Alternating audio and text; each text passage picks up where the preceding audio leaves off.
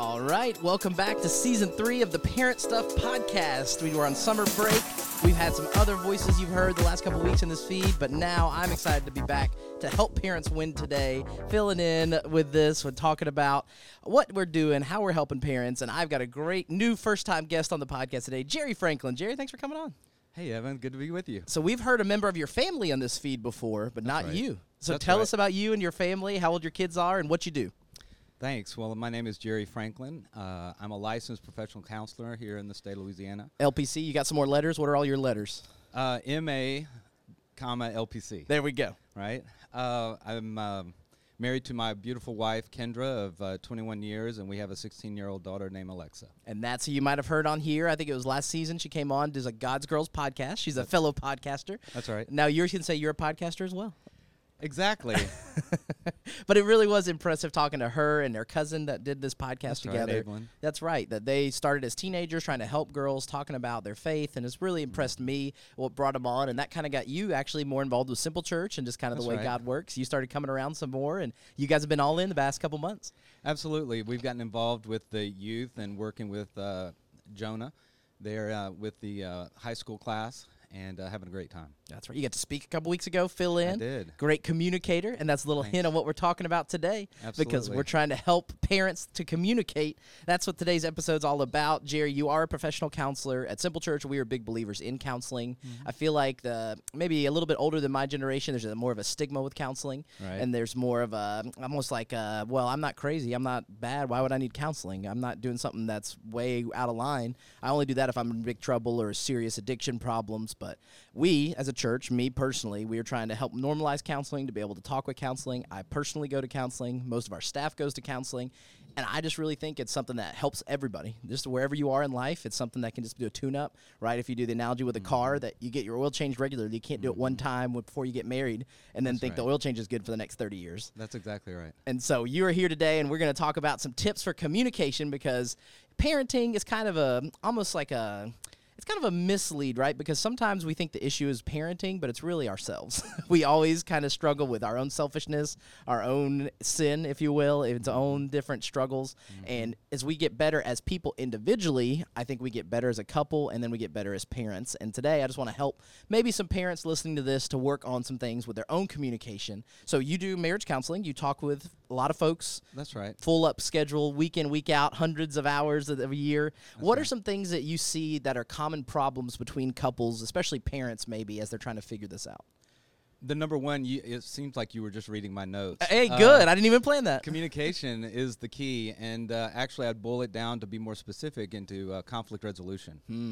When conflict emerges, it seems that many couples have challenges where they don't have maybe some practice skills, or they learn some habits that aren't helpful to conflict resolution. Yeah, no, I definitely can think that, and I just think about my own life of, it seems like in most couples I talk to, there's one more dominant personality and one that's more laid back and quiet, and the dominant personality can run over them for a season, and then all of a sudden the more quiet, laid back person breaks or snaps, and it's this cycle that you see over and over again. Would you say that's something that you've noticed? Sure, I've seen things like that. I've seen where there's inequities in the relationship, and so they struggle sometimes with finding the resources or having the capabilities to ask for help, kind of like what you were alluding to a moment ago about maybe folks who struggle with going to counseling and asking for help.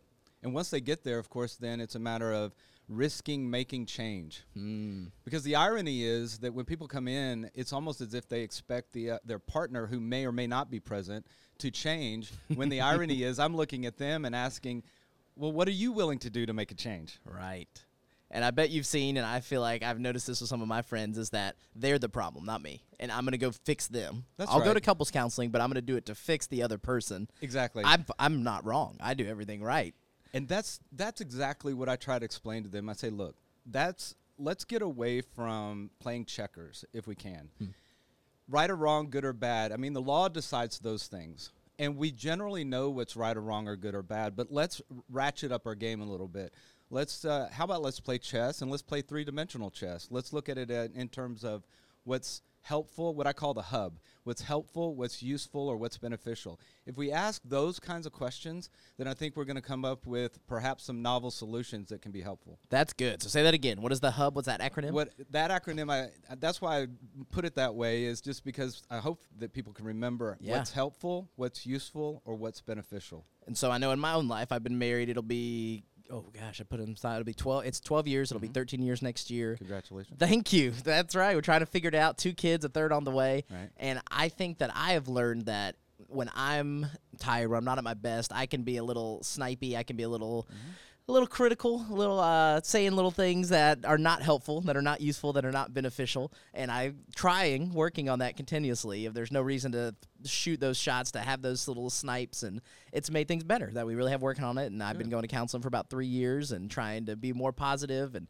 I feel like for me as a pastor, Mallory's kind of said this before and voiced this, sometimes in frustration, that I'm more patient and more understanding with everybody else, but then when I am at home, that I'm more willing to go give grace and do stuff to other people, but then when I get home and normally at the end of the day, not my best, and can be a little less patient, can be a little more frustrated, a little more edgy, if you will, and just trying to learn that about myself, having those conversations these last couple of years is something that is that HUB acronym. Yeah, that's really astute, Evan, and I've had similar challenges in my own life, and so one of the things I've decided to do is I when I walk over the threshold of my home, like I get out of the vehicle, park the car in the garage, of course, get out of the vehicle, start to go into the house.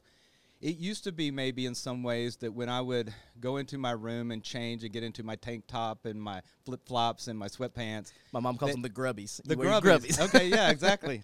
Loungewear. Yes. And I'd go into there to change, then that would be the letdown.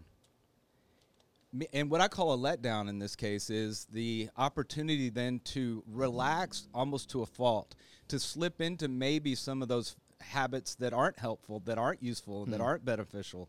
And so then I might then take for granted the very people perhaps I love more than anybody else on the planet, my wife, my child. And then I got to thinking about that, and I thought, well, what if I made the change? What if I decided that I didn't have that letdown until I laid my head down, till I go to sleep? Yeah. Then that gave me the latitude, and it kind of broadened my bandwidth, if you will. And so then I was able to, talk to them with a little more patience. I wouldn't be as short, perhaps, or I wouldn't be almost too relaxed, if you will. Yeah, absolutely. That I can almost get a pass because I know Mallory's going to love me unconditionally, so I don't have to treat her like I do other people. And that's not a good, healthy habit. I agree with you. And I decided to do this something similar. Yeah, no, that's great. That's super helpful. And I think if you're listening to this, you're already trying to be a better parent. Maybe you weren't thinking marriage advice. Maybe you weren't thinking relationship advice. But tying that into parenting, I think they overlap. That's very hard to separate and impossible. And I think that as a parent trying to continue to grow and do those things, that's why you're listening to a podcast like this, and we appreciate it. And Jerry, you as a counselor, you see a lot of stuff, but you also are uniquely qualified because you were a minister. You worked in a church setting, and so you've seen different stuff as a minister as well. Sure. So as you've been a counselor now for how long? For 10 years. 10 years. So you've been a counselor, you've been a pastor, you've seen these different things. What are some things that you've seen that maybe are good habits like you talked about there, that are other things that you would give parents advice or couples that are going through stuff? What is just some more encouragement you would tell them? Well, the relationship obviously is peer-to-peer when we're talking about couples.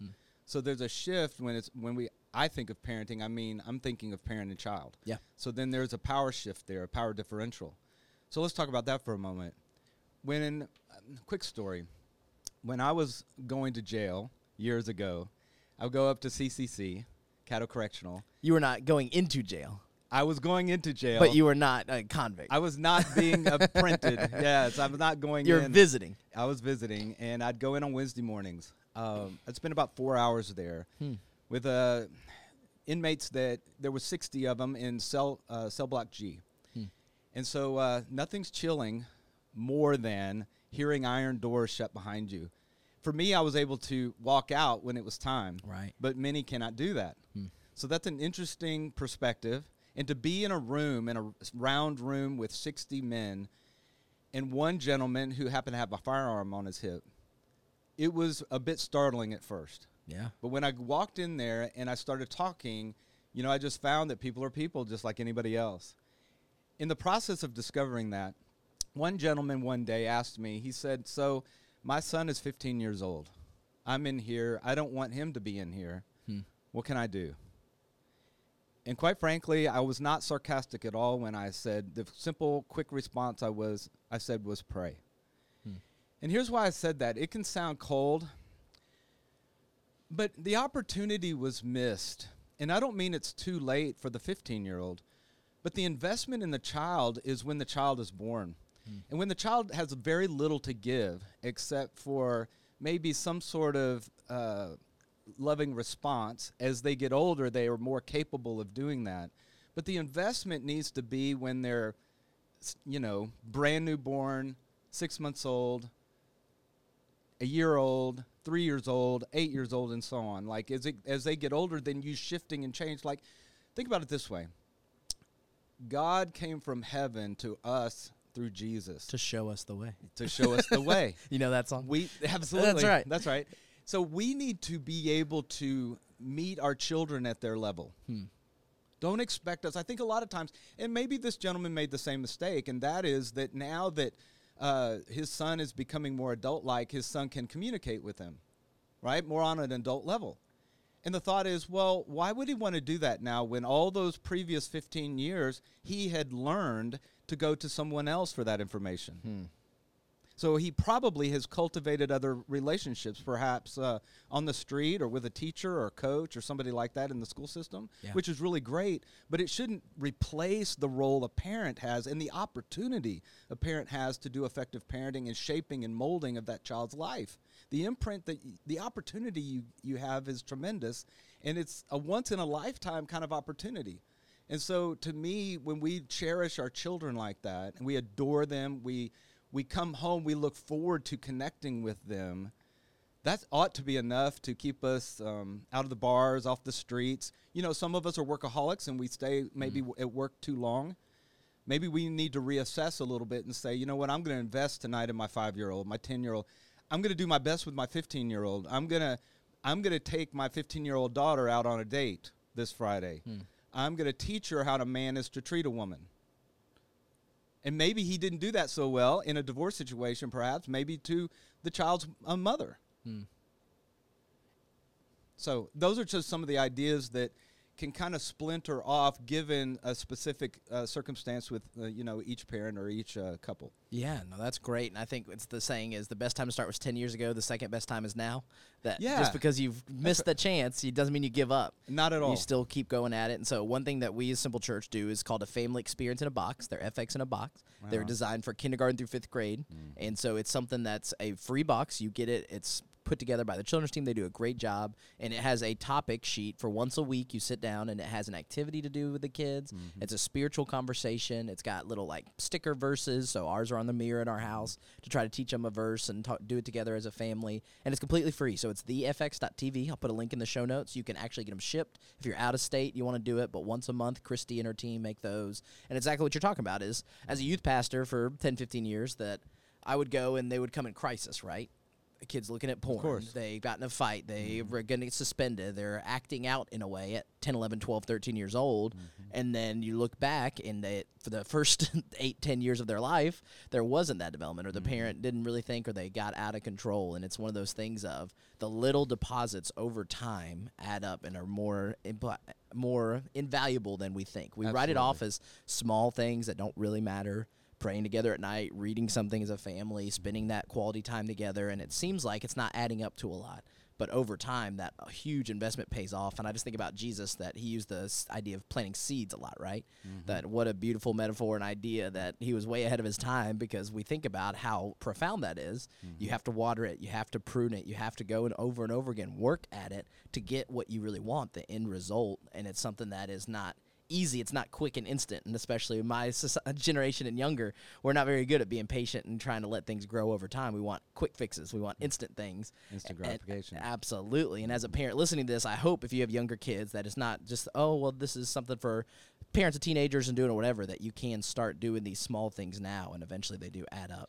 Yeah, it's making memories, right? Yeah. And a selfie generation is coming up. And so my 16-year-old, seems like she's got a camera in her face all the time, whether she's on the other side of the lens or of course she's looking at her phone. Yeah. And so making the most of these opportunities with the kids and meeting them again on their level is what's critical. Absolutely. Do you know the Be Real app? Is she into that? Man, see, now you're aging see, me there a we little go. bit. This is parents. You need to stay up on these things. Yeah, my bad. That's all right. That's very trendy in high school ministry, and I see the students in the office that work with us that it's the idea that wherever you are, once a day, this social media app is a closed network. You can only post a picture, and it tells you you have 5 minutes to post your picture, and it only sends you a notification. You're supposed to do it right wherever you are. And the idea is that you don't have to put on a filter. You don't try to set up and make your life seem better than it actually is, that you be real. So the high school ministry is actually doing a series right now called Be Real, and this idea of authenticity. And I think your daughter and my daughter's a little bit behind are starting to realize, okay, this is all kind of fake. It's highlight reels. It's things that aren't really what they seem. And what are we going to do about that? How are we going to work through that together? That's a great point. Recently, I discovered that fake videos are now being produced. Deep fakes? Mm-hmm. Oh, man, there's some unbelievable ones. Have you seen the Tom Cruise ones? Yes. Yes, it is wild. And another just crazy thing about that I love this kind of stuff is there's a fight right now. James Dean family. So the state of James Dean, they wanted to make a movie and recreate him digitally and make it where he was the star. And they're fighting over, do you have the legal rights as the studio to use the footage to recreate a completely AI actor and do a movie and do this or not? And that's now. That's not 5-10 years from now. The world's changing a lot. It's hard to keep up as a parent. But the principles, the truths are the same. That's right. And it's over time. It's been in that quality time, making memories, like you said, going on dates with your daughter, going and trying to find fun things to do with your son. Our elementary school is going to have a scavenger hunt, mother-son scavenger hunt they were just talking about. And what a great idea. Absolutely. That you try to find something, a common interest to be in. And as the parenting side of that, I think for me sometimes, it's almost a little easier to do fun stuff with Nora and Eliza, my daughters, and then trying to reconnect with Mallory because there's chores to do. We feel pressure. Whenever the kids go to sleep, there's always something else. There's always a task. So we're actually getting away this weekend. We're trying to go, call it Baby Moon. It's Mallory's thing. It's our last trip before baby number 3 comes. Right on. Trying to connect together as a couple. And for you, I bet you would say that you've noticed the same thing, that most couples, they get busy doing life, they get busy parenting, and they stop connecting with each other. Would you say that's something you've noticed? Absolutely. Evan, if there's a standard encouragement that I give, it is for couples to make 20 to 30 minutes a day talking to each other, connecting with each other, practicing their listening skills. I find that oftentimes active listening is a lost art. And what that means is, of course, that I'm making eye contact, looking at you eye to eye, nodding, giving the occasional like I understand. I'm giving feedback to let you know that I'm tracking with you. Not face down in the phone. Not face down in the phone. That's right. And so to be able to do that, and the ideal would be to talk about the day, especially for us. For Kendra and me, it's about 9:30 at night after our daughter retires and goes to her room and finishes homework or goes to bed. That gives us up to an hour or so before we go to bed to really have a conversation. And in fact, recently I was in my phone, as you were just describing, and then I felt, sometimes you feel somebody staring at you or looking at you. And of course, catty corner to where I'm sitting on the sofas, there my wife is sitting, looking at me, just staring at me, waiting. Seeing if you notice. That's exactly right. And so then, of course, I quickly put my phone down and said, okay, what's going on? And listen, the other side of that, too, is my wife is a great storyteller, and she's really funny. Not everybody has to be that. But if what we can do in communicating with each other is if we can tell the story or talk about the day in a way that's interesting, meaning that complaints are okay, but if it's a time of always complaining, what's the last thing we want to do in the day would be to listen to our spouse just vent or complain. So the idea would be also to just report. I would argue report on the day, especially if maybe it's a traditional household, and I don't mean to offend anybody, but maybe mom got home faster than dad did or whatever, and she got the skinny from the kids and then relayed that to dad, who came on later. Many times it's vice versa. Sure. So I don't mean to be sexist in any way about that. And so as you're sharing information with each other about your day, it also can include what's going on with the kids to stay updated. That's why it's critical. What I find a lot of times is the men, I'll pick on men since we're men. Absolutely. And they kind of give the naha, but they're passively listening at best. And they're not really engaged. And my argument would be, if that gentleman had a customer sitting across from him, would he treat that customer the same way? And probably not, especially if he's taken an order and he misses something on the order. Why is it critical? Because he wants to earn money for his family. It's all noble. But again, making sure we don't have that letdown before we go to bed or before we go to sleep, is really important so that we can stay on point and really connect with our spouses. No, that's great. And I definitely think all of us men can do better in a lot of ways in trying to be better. And if you're a dad listening to this, thank you, because the majority of the women is women. Right. The majority of the audience, is women. And it's something that I feel like they sometimes are working on the relationship. They're more willing to, again, stereotypes, not always true, but the women will kind of drag the men into counseling, will drag them into listening to some resource to try to be a better parent, and the dads are more resistant. Yeah, and if I can comment on that for a moment, what I find is that the wives will often hold their breath. And what that means is they're praying behind the scenes. They're waiting and hoping for their husband to rise to the prompting, kind of get the hint that we need some help. And even sometimes overtly just say, we need to go to counseling. And he's going to say, no. Well, then something snaps. What I find, again, there's always exceptions to the rule. And this isn't even a rule. But I just say that I find that a lot of times her heart stays soft. She's hopeful, she stays soft, and he's nodding and giving lip service, but nothing is different is happening. And so then she runs out of gas. She loses hope. And if you think about that spiritually, that's problematic for us too, where we see sometimes people who struggle in their faith and they lose hope. One of the beacons that I try to announce is I try to be a beacon of hope.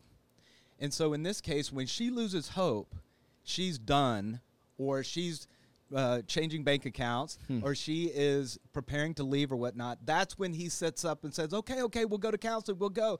And then the problem is when she's shut the door, oftentimes she has shut the door, meaning she's not open any longer. She is done.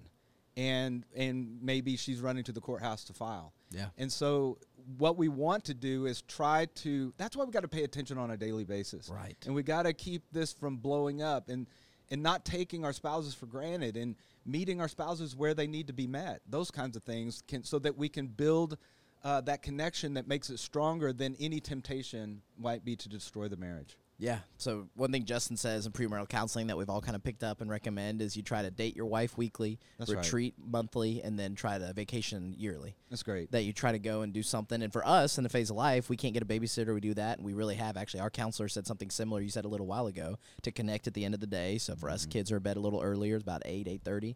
And so we try to sit on the couch. We put our phones down. We connect. And then we normally watch something together. And so sometimes it's no phone. We try to do that. The joke on the internet is that watching a movie without looking at your phone is the new reading a novel, that you go through and try to make it through something, but we try to find something together, try to find and spend that time together. But it's those small deposits. It's the same principle for kids as it is with your marriage and your relationship. And so tell me if anecdotally you feel like this is true. This is kind of the path that we've had some people now that were in our life groups that have gotten divorced. We've had some people that we know that are a little bit older that look back, and here's what I see if you agree. They get married quick. There's a honeymoon phase. They realize that maybe there's some conflict. They don't really resolve it. What's going to fix it? We'll have a kid. Then they have a kid that's going to enter that new phase of life. They might have a second kid. They think this is going to fix it. And then they realize they can just get their heads down. They can coexist, become more of a roommate. All of a sudden, they're looking for attention and affection other places because they don't feel like they're getting it at home. And either they split then, or they go and raise the kids, and they look up, and all of a sudden, they don't like each other for the last 15, 20 years. And they just kind of a loveless marriage that they're still there. And that's not what we want for you listening. That's not what I want. That's not what I'm sure you don't want. So is that something that you would say that you kind of notice and seems like a pattern that happens a lot? Sure, Evan, there's variations of that, of course, but yeah, absolutely, that what some might call a marriage of convenience emerges as they start to take divergent paths. They start to separate a little bit emotionally, mentally, even physically. And in the thing say that basically your personality reinvents itself every 7 years. I think I've heard something like that. I don't know if you've studied or looking at anything like that 7-year itch, and you kind of get those phases where you're changing and adapting as you go. Yeah, I think the challenge, too, is to keep it fresh, right? In the beginning, it's fresh and new. The honeymoon phase, so to speak. But then we go into a phase, perhaps, that gets to be routine and predictable. And there's nothing wrong with that. I think there's a measure of comfort with that, security, stability, things like that. But dare I say that sometimes in the course of that, maybe at that 7-year point, a couple might experience then transitioning from routine to perhaps boring or stale. And so we want to resist that, or when we start, that's when perhaps then a complaint is lodged by one of the couples. And so then one of the partners in the couple. Yeah. And so when that occurs, then it's clear at that point that something needs to be done. There needs to be an intervention. There needs to be that 3,000-mile oil change, so to speak. Like to go in. Because you're looking at the dashboard. You see that light starts flashing. There's little things, and you notice that it's time to be 15%, 10%, 5%. But we try to ignore it. We try to stretch it out and see how long we can go. And, well, it'll get better in the next season. It'll get better. We'll just figure it out after kid number 2. Well, then you go and you keep pushing, and eventually you're broke down on the side of the road. Absolutely. That's a great metaphor. Yeah. So I think those that, if they care enough to struggle, then they may as well take the risk and unlearn some poor habits. And that's where counseling comes into play. Come in, we'll talk about it. We'll look at what not just is perhaps the symptoms of the problem, but the root of the problem. And that's particularly what I hone into. I want to focus on what the problem is, so then we can come up with different solutions. I also want to know what attempted solutions have been tried in the past, if they think that they've accurately diagnosed the problem. Because a lot of times they treat the symptoms of the problem, sometimes with medication, and now what they're doing is they've created now a scenario where the solution has become the problem. Sometimes, in other words, if they're medicating with some sort of maybe an illegal drug perhaps, or they're abusing alcohol.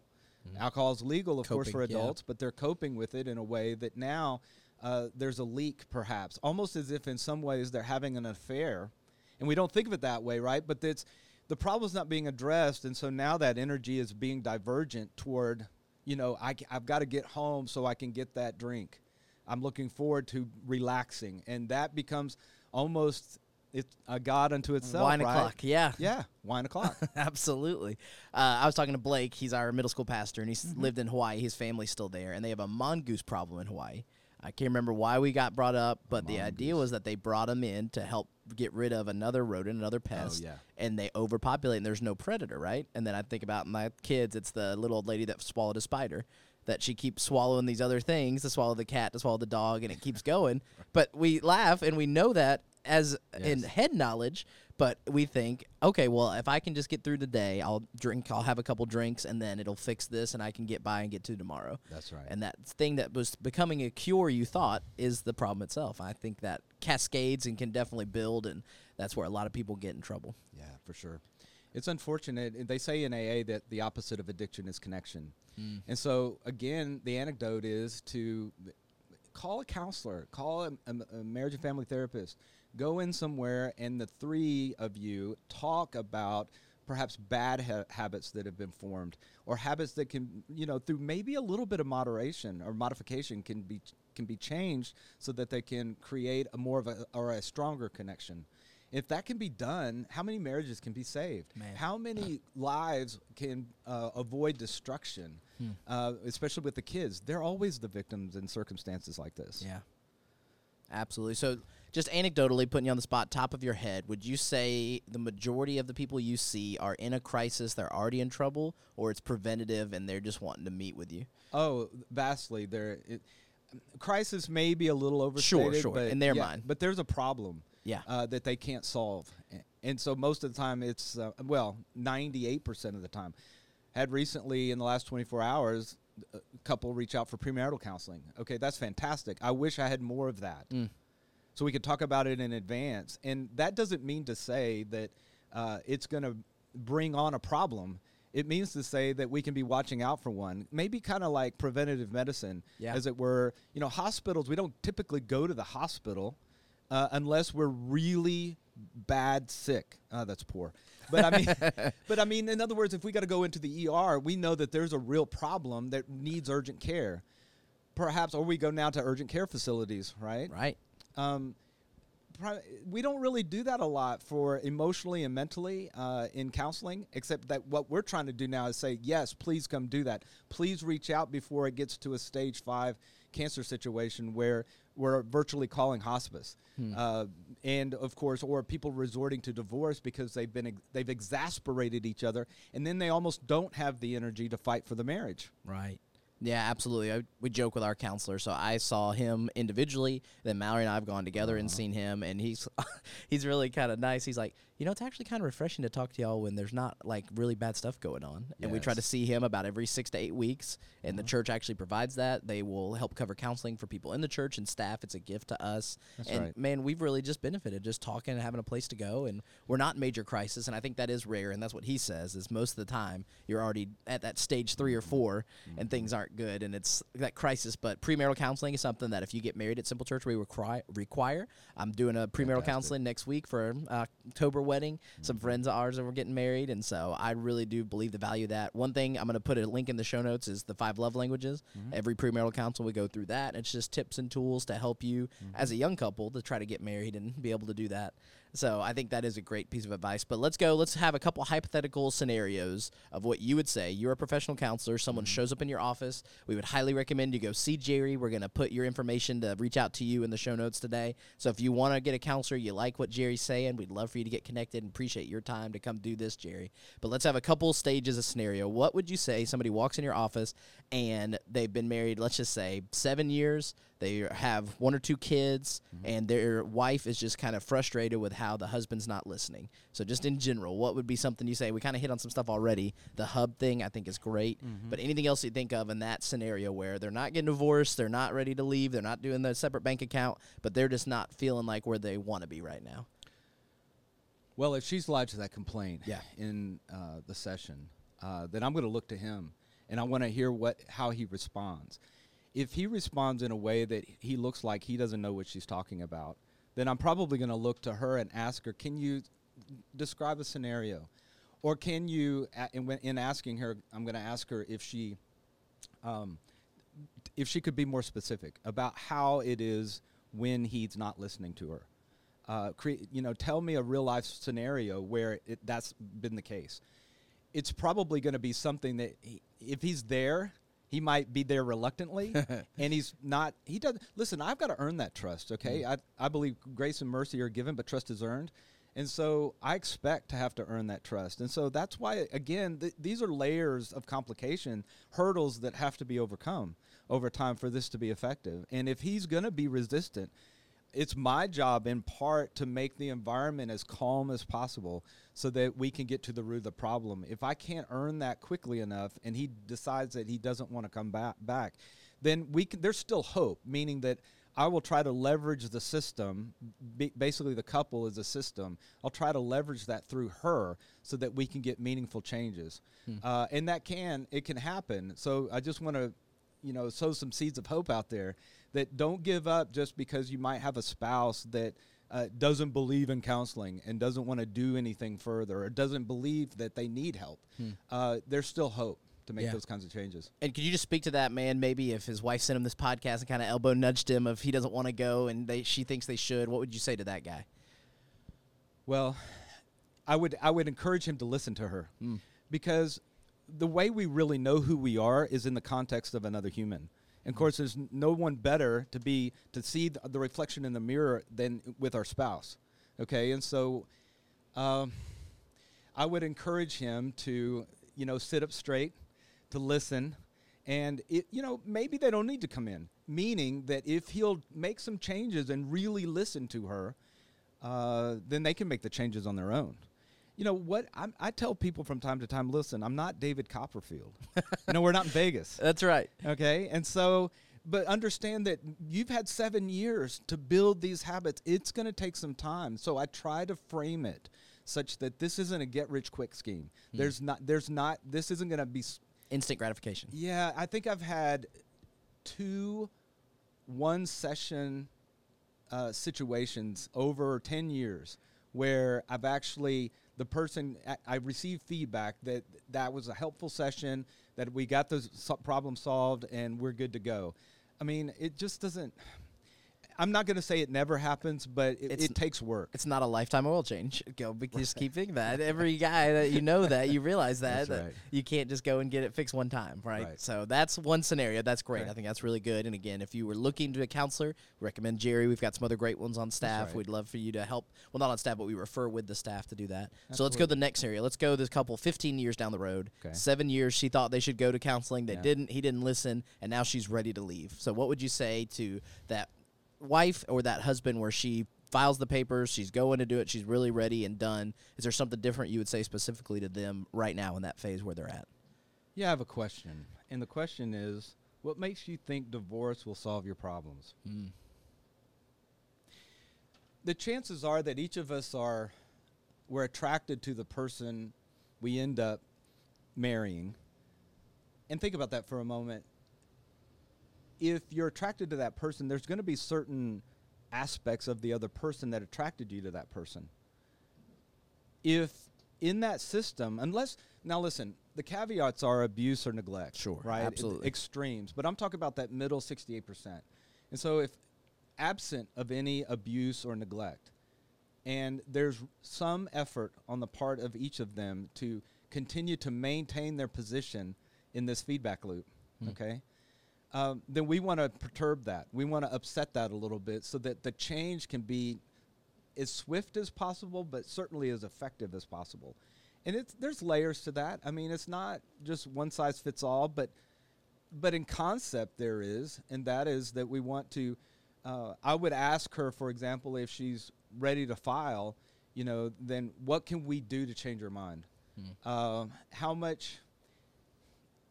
The reason I think we pray, Evan, at least this has occurred to me in recent years, we pray so that we can ask God how he might use us to solve the problem, rather than limit that and say, God, fix that person, fix my husband, okay? It may be true that he needs fixing, but where's the humility when we go before the throne of God and we ask God, use me to keep Thy will be done. Thy will be done. That's right. Use me in a way that is pleasing. So the overarching goal that I have for these couples, and you might say, well, that's imposed. Well, we still want MSBs. We still want mutually satisfying behaviors. Okay? And so, again, as in this feedback loop, we want this thing to keep working in a manner that is mutually satisfying. Andy Stanley says it's a mutual submission contest. Okay. Marriage is this idea that you try to outserve each other, and when you do that, you both get your needs met. That's right. And so, for example, in my situation, I have the habit now, since I'm not, when I hit the threshold, that's not when I'm having the letdown, it's when I go to sleep. And one of the contingencies on that is that I don't sit down until my wife does. Now, when I walk in late in the evening now, it may be she's already sitting down. Sure. But if she's prepared supper for our daughter and herself and me, and some of it's still on the stove, then I'm not going to make myself a plate, eat a plate, throw my dishes in the dishwasher, and go sit down. I'm not doing that. And I think I would bet that if you're listening to this and you're a guy, that maybe doesn't even occur to you that might be offensive or wrong. You're just coming in, you're tired after a hard day work, and you just want to go and eat. And let me say that my wife is very generous, and so she wouldn't be offended. It might over time wear on her because it shows that my lack of interest in seeing that she's relaxing. And why would I expect her to get up when I come in, and that's what I do? And I just start slinging food and then slinging dishes in the sink and all, and then I sit and watch that die on the stove or whatnot, only it's not going to be left. You know what she's going to do? She's going to clean it up after me. And she's so gracious to me that it's going to be fine. Occasionally, over time, right? When the habits. That's right. Over time, that it can erode what good we have. And don't think that Satan can't establish a foothold there, because he can. So what I've made a commitment to doing is I just clean it up, and, then I make a game out of loading the dishwasher. And if I have to unload it, that's fine too. I say have to because I choose to, and that's another point I try to make. None of this, we make choices. Right. I don't have to do anything, but I choose to do certain things because I want to think I'm empowered by God. I'm equipped to do the things I need to do, to be responsible, to take care of business. And so when I come home, then part of doing that is taking care of the business at home. My wife, She works hard like I do. She makes more money than I do. Like, I mean, let's keep it real. Yeah. I mean, so I'm going to be a partner. I'm going to take my rightful place as a partner in this relationship. And I'm not trying to break my arm to pat myself on the back here. No, I messed it up. I had a 6.5-year marriage that died, and I had an 8-month marriage that died. Okay, this one's 21 years. I'm not proud of that on my record, but I can tell you that, I came from the dead almost literally, because at the end of the first one, I was suicidal. I don't want to see anybody go there. Nobody has to be there. But if we, like, I was asleep at the wheel is probably one way of saying it. And so then I was not taking care of business as I should have. And I was doing many things wrong and not enough things right, if I want to boil it down to playing checkers. Yeah. It didn't even occur to me to think about what's helpful. I was so selfish-minded at that time in my life. But now I want to help. As long as I can keep moving, I'm 55 now, and so I'm not moving as quickly as I did when I was 25 or 35. And so as I'm declining, and I know, hey, there's plenty of y'all out there that can say you're still young. I accept that. But if you're listening to this podcast, you're probably right in that middle phase, and I'm 35 and I feel like I'm declining. So yeah, exactly. But if we don't keep moving, the implication is we're not. And what happens there? We're in in a coffin, or we're in an urn. Yeah. So why don't we live life? Why don't we choose to live? And we realize, and there's only two ways about it. Either I do the dishes, or somebody in the household does the dishes, or I pay somebody to do the dishes. And that sounds, extravagant, but maybe you're employing a person or two, somebody mow the yard, somebody to come in and clean the house. That's fine. There's no problem there. But again, I'm not gonna do this at the detriment of my family financially, or certainly when I have an opportunity to connect with my wife, I'm going to hurry up and get this done so that I can sit down with her. We can have our 20 to 30 minutes together. No, that's great. And thank you for being vulnerable and talking about the 2 divorces that you have been through. And this last category, and we'll wrap up, I think, is for the person who has been divorced. Either they're a single parent right now, maybe they're trying to co-parent with someone that's not in the house, or maybe they've gotten remarried and now there's conflict with stepkids, all this different stuff. Is there something you would say to that specific couple of, if you've been through a divorce, is there something you would say that was specifically to help them today?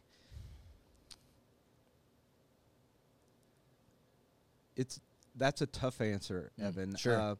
Turning to God can seem trite, and I don't want to be like the priest passing the man right before the Good Samaritan, be warm and well fed. I'm not echoing that sentiment. So, and I know I just said it, but here's what I mean by that is that it can be a long and lonely road, even when we're just talking about hours and days and weeks and months. And so I would invite you to, I remember one night, let me say it this way. I'm in a 500 square foot apartment. I had a Murphy bed. I was starting my life over after the first divorce. And I was just crying out to God to hug me. There's being alone when you want to be, you can carve out time. But being alone when you don't want to be, it's a version of hell on this side of heaven and hell that is really difficult. And for people that don't know what that's like, when you want some space, Evan, you can retire to a corner in your house or whatnot, and your family, because you've probably invested in them and you've invested time, you can ask for half an hour here or an hour there. You can even go play golf, do some things like that. But being alone when you don't want to be, you can't manufacture that kind of connection. I mean, prostitution may be the oldest profession out there, right? But that's not what even I'm talking about. I'm talking about real connection, heart to heart. You can't buy that. It takes time to invest in it. So this is the preventative measure as to helping to avoid the divorce. But once the divorce has occurred, that's when I would encourage you to plug into a small group at a church. If you can connect with some of your friends. See, the hardest part about this is that goes untold is, let's say you're 35 or 40 and you're going through a divorce and you're divorced.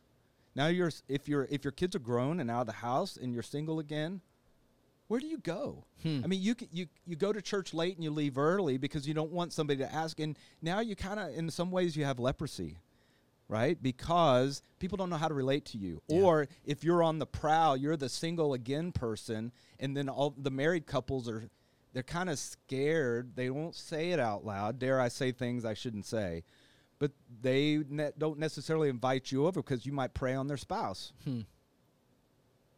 Okay, so there's a fear. Now, sometimes we see, though, that some of these that have gone through divorces or are going through divorces, that people come together because that's what they're experiencing in this season, so then they can come together to support each other. And that's fantastic. But we don't really have enough pastors to go around if there's not a small group that a divorcee can plug into. Yeah. So this is the part about where when we see the opportunity to put in a good word for Jesus, like, let's be Jesus to these people. People that are struggling, who don't have this kind of intimate human connection that we have in marriage. And so when we can cultivate those things, we can keep it real with them. We can minister to them and really be the Samaritan to them. Yeah. All right, and help them along the way. There need to be some boundaries. There needs to be ways to protect the most important relationships that have. First of all, the relationship that each of us have with God, and then secondly, in human terms, the spouses that we have. And of course, then everybody else is either children or friends or whatnot, and distant family or distant friends. And so then there are seasons of those. I've had people come and go in my life, that are just friends, for example. And some of them hurt for different reasons, and some don't. And I encourage them, or I do what I can as we go. Let's try to leave a legacy of communication such that it speaks for Jesus. We leave them feeling better that they have known us, and hopefully they see Jesus in us. That's a great way to say it. That is very well said. And I just think, for, again, having done this now, been married as long as I am, being 35, we've had friends that have gotten divorced, and it's not ever something you really see coming, and you never know what's behind the scenes, and they've been people in our life group that do it, and it's those small choices over time. It's the habits, it's the things that happen, and then it is tough to go, and again, they're in a different phase of life now, or they're trying to go, and but if you're that person, if you've been divorced, if you've gone through this, you just want you to know that at Simple Church, we say it's okay to not be okay, but it's not okay to stay there. Amen. We want you to be here. You're not excommunicated. We're not going to shame you, not going to do that, and I just want you to know that we as a church want to be here for you, that we want to have you to feel like you can come and be welcomed. And again, some of the ways we do things where it's kind of dark, you can walk in the room and be anonymous if you want to, but it's not okay to stay there, that we want you to take that step to go and define a life group. It's what we call small groups here at Simple Church. I'll put a link in the show notes. They just started up for the fall, and I know there's divorce life groups. I know there's singles life groups, and so if that's the phase you're at, you're trying to figure that out, we would love for you to plug in and, like Jerry's saying, to be able to have a community again, because it does change. I'm sure that when you've gone through that divorce, it's not the same. Friend groups is not the same people anymore. Exactly. It's awkward for everyone. Yeah. And especially for those who've gone through usually, I don't know what the numbers are, but to go through a divorce, hopefully one is enough. And, or of course it's more than enough, meaning that it hopefully shouldn't happen in the first place, but they do. God allowed the decree that Moses issued. And so, because the people's hearts were hard, the scripture tells us, right? And so how do we prevent hard-heartedness? And that's the part where I was talking about earlier, going back to that scenario about the wives hanging on. Slowly and slowly, their moist hearts get hard. And that's what the husbands miss out on. They're not seeing the hardness that's developing. Incremental, small. It's incremental. Yeah. That's right. And so when they miss those opportunities, of course, it's just a shame. And that's the part where we want to do the preventative things as we can. That's where the marriage maintenance comes into play. That's where if you need to come in for a pit stop, I mean, there's nothing to come in for 3 to 5 sessions over a month or so and then talk about things, especially if there's a specific problem. If there's a specific, obvious communication problem that's reoccurring, a trend has developed and you're stuck, seek help. Yeah. Seek help. And I'll pick on the guys again, too. I think about, like, playing golf. If you have a slice or a hook, you're going to watch videos about it. 100%. You're going to go try to figure it out. You're going to go try to solve the problem. And that's what counseling can be, is that you talk to somebody else that's a little bit down the road, that knows a little bit more, that has spent time studying that, and they want to help you to fix your slice or your hook in your marriage.